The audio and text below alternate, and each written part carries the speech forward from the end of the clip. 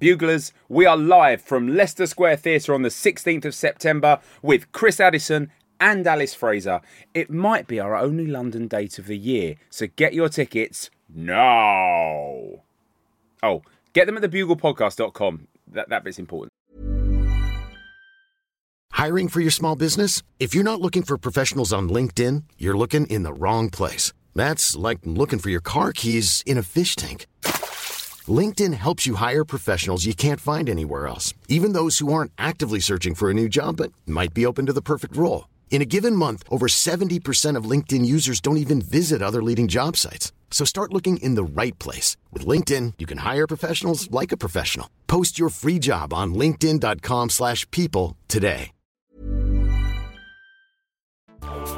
Welcome to the Bugle Ashes Zoltzcast. I am Andy Zoltzman and this is my review of day one of the Old Trafford Test, the fourth test of the men's 2023 Ashes, and it's been another fluctuating, shifting day of many moods in which once again the crucial first hour led to the crucial second hour, which melted in turn into the crucial third hour, which danced on into the crucial fourth hour and so on until at the end of the day we still have absolutely no idea who's going to win this crucial match in this crucial series. Australia ended 299 for 8 after England won the toss for the fourth time in a row and chose to bowl, not field. When people say a team has elected to field on winning the toss, these people are lying. No team chooses to field first. No team thinks, "Ooh, look at this weather, let's get our fielding into the game." Of all the many silly cricketing conventions, this is up there with the silliest. Anyway, 299 for 8, Australia could have been better, could have been worse for both sides. Both sides probably quite happy and not that happy.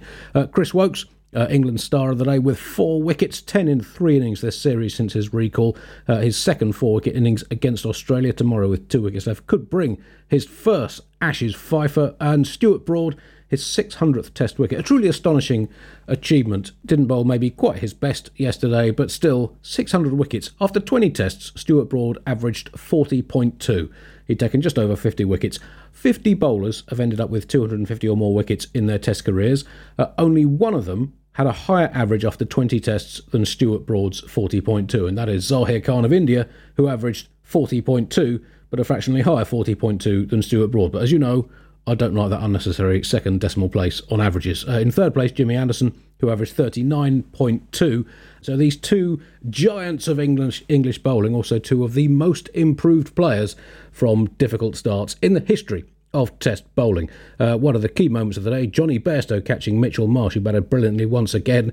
Who'd have expected Chris Woakes and Mitchell Marsh to be two of the absolutely key players in the guts of this series? Bairstow took what was either a brilliant catch or a catch that looked brilliant, but he didn't move his feet. I will leave it to wicket-keeping experts to decide. Australia's numbers 3 to 6, here's my stat of the day by the way, all scored 40, but the highest score amongst them was the 51 made by Marsh and by Labuschagne. It's the 113th time in Test cricket that numbers 3 to 6 have all reached 40, and the only time that none of those four has not gone on to score at least 59. It's only the third time of those 113 that none of those 4 batters has gone on to make 70 plus. So yet again in this series we've seen batters getting in and not capitalising. We've seen bowlers looking like they're struggling for a bit and then taking wickets. We still haven't had a partnership in this series of 200 balls, which 3 and almost a quarter tests into a 5-test series is absolutely remarkable. Now, the rest of today's Bugle Ashes Zoltzcast, I will be fielding your questions submitted to me on Twitter in a very short window late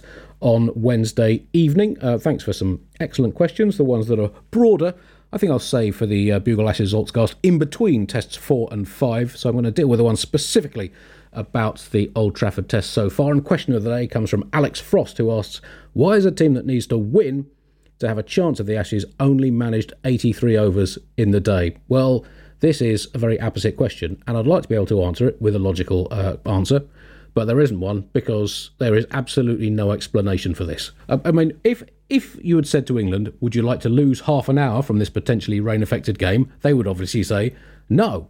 If you'd said to them at the start of play, would you like to have 7 overs less than you could have with the new ball tonight if Australia's still batting, they would have said no. If you'd offered them 7 overs in which the opposition were immune from getting out, they'd have said no. I mean, it's not quite like that, but the point stands. I don't particularly want to get into yet another argument about over rates in modern cricket, but strategically, from England's point of view, not bowling those 7 hours made 0 sense whatsoever. Will it cost them in the end? Well, probably not, but it might. And also, it's just completely avoidable. Also, if the batting team walked off with 7 overs to go in the day saying, sorry, I just can't be asked to do these last 7 overs, well, they wouldn't be allowed to do that. But the bowling side, in essence, does the same. They just do it over 6.5 hours, so no one gives a shit. This question came from Sam Jeffers about Jimmy Anderson, who had another wicketless day, albeit in his usual parsimonious self. Is Anderson's pace, asks Sam Jeffers, actually down 3 or 4 miles an hour, or is that my imagination, given he's not getting any wickets? It is, Sam, I'm pleased to say, your imagination. His average speed, according to the CricViz data this summer, 81.2 miles an hour. It is down on last season by 0.2 miles an hour. Last season, maybe that 0.2 miles an hour was crucial. He took 27 wickets at an average of 17. In his greatest years as a home bowler, and there have been many of them, but from 2016 to 2018, he took 102 wickets at 16. In each of those seasons, he averaged in the 81s miles an hour. He's got slightly more swing this summer than in any of the last 3, but slightly less seam movement. And there's been generally less seam movement for all the bowlers this summer. He's bowling slightly fuller, so it's not that he's bowling a shorter, more defensive length. His line and length is not that much different. So what's been going wrong? I'm not entirely sure. Anyway, treasure him while you can. James asks, Australia have no spinner at the ground where Warne bowled the ball of the century. Are they insane? No, James, that was 30 years ago. Grounds do change, and spinners not been that effective at Old Trafford over the last few years. In fact, in the last 10 tests at the ground since 2013, spinners collectively have averaged 43. Only Trent Bridge in that time has been a worse ground for spinners of the regular English test grounds. Pacers have averaged 27 at Old Trafford, which is second behind Lords in that period. So I could completely understand Australia's selection. Does that answer your question? Good. I'll take that as a yes. Sam Jeffers, didn't you ask a previous question? Anyway, you've asked this one as well. What's the average second innings score at Old Trafford? Well, the first innings, so breaking it into innings 1, 2, 3 and 4, since 2001 at Old Trafford, the first innings has averaged 40.3 runs per wicket, so that equates around 403 all out. Obviously, it's not always that, because, anyway, look, take my word for it. Second innings, 29.6, third innings, 26.0, fourth innings, 29.9. So the first innings is generally the best time to bat. That said, last year, South Africa got skittle in the first innings, England got a big lead and bowled them out in the third to win by an innings. So, as always with ground stats, beware.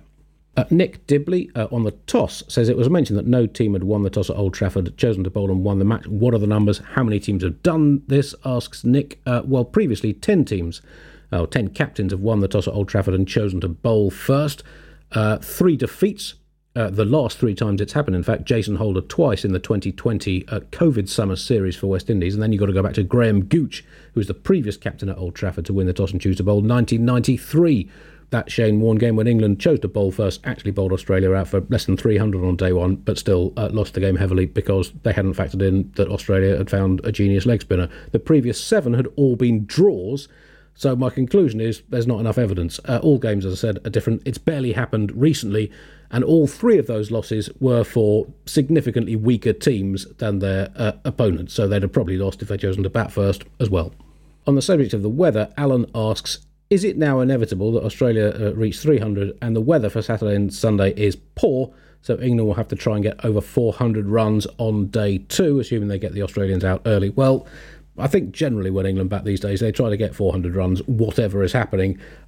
If they're assuming that we might lose all or most of 2 days' play, I'll be quite surprised if Australia are not batting tomorrow night. One of 3 scenarios. Either England go very hard and get bowled out quite quickly, England go very hard and declare in a funky fashion and have a few overs at Australia at the end, or Stark, Cummins and Hazelwood put on 350 for the last 2 Australian wickets in the first innings, and everyone wonders what's happened to the universe. Does that answer your question? Again, good. And finally, from Chris Ferguson, the question, shouldn't you be in bed, Andy?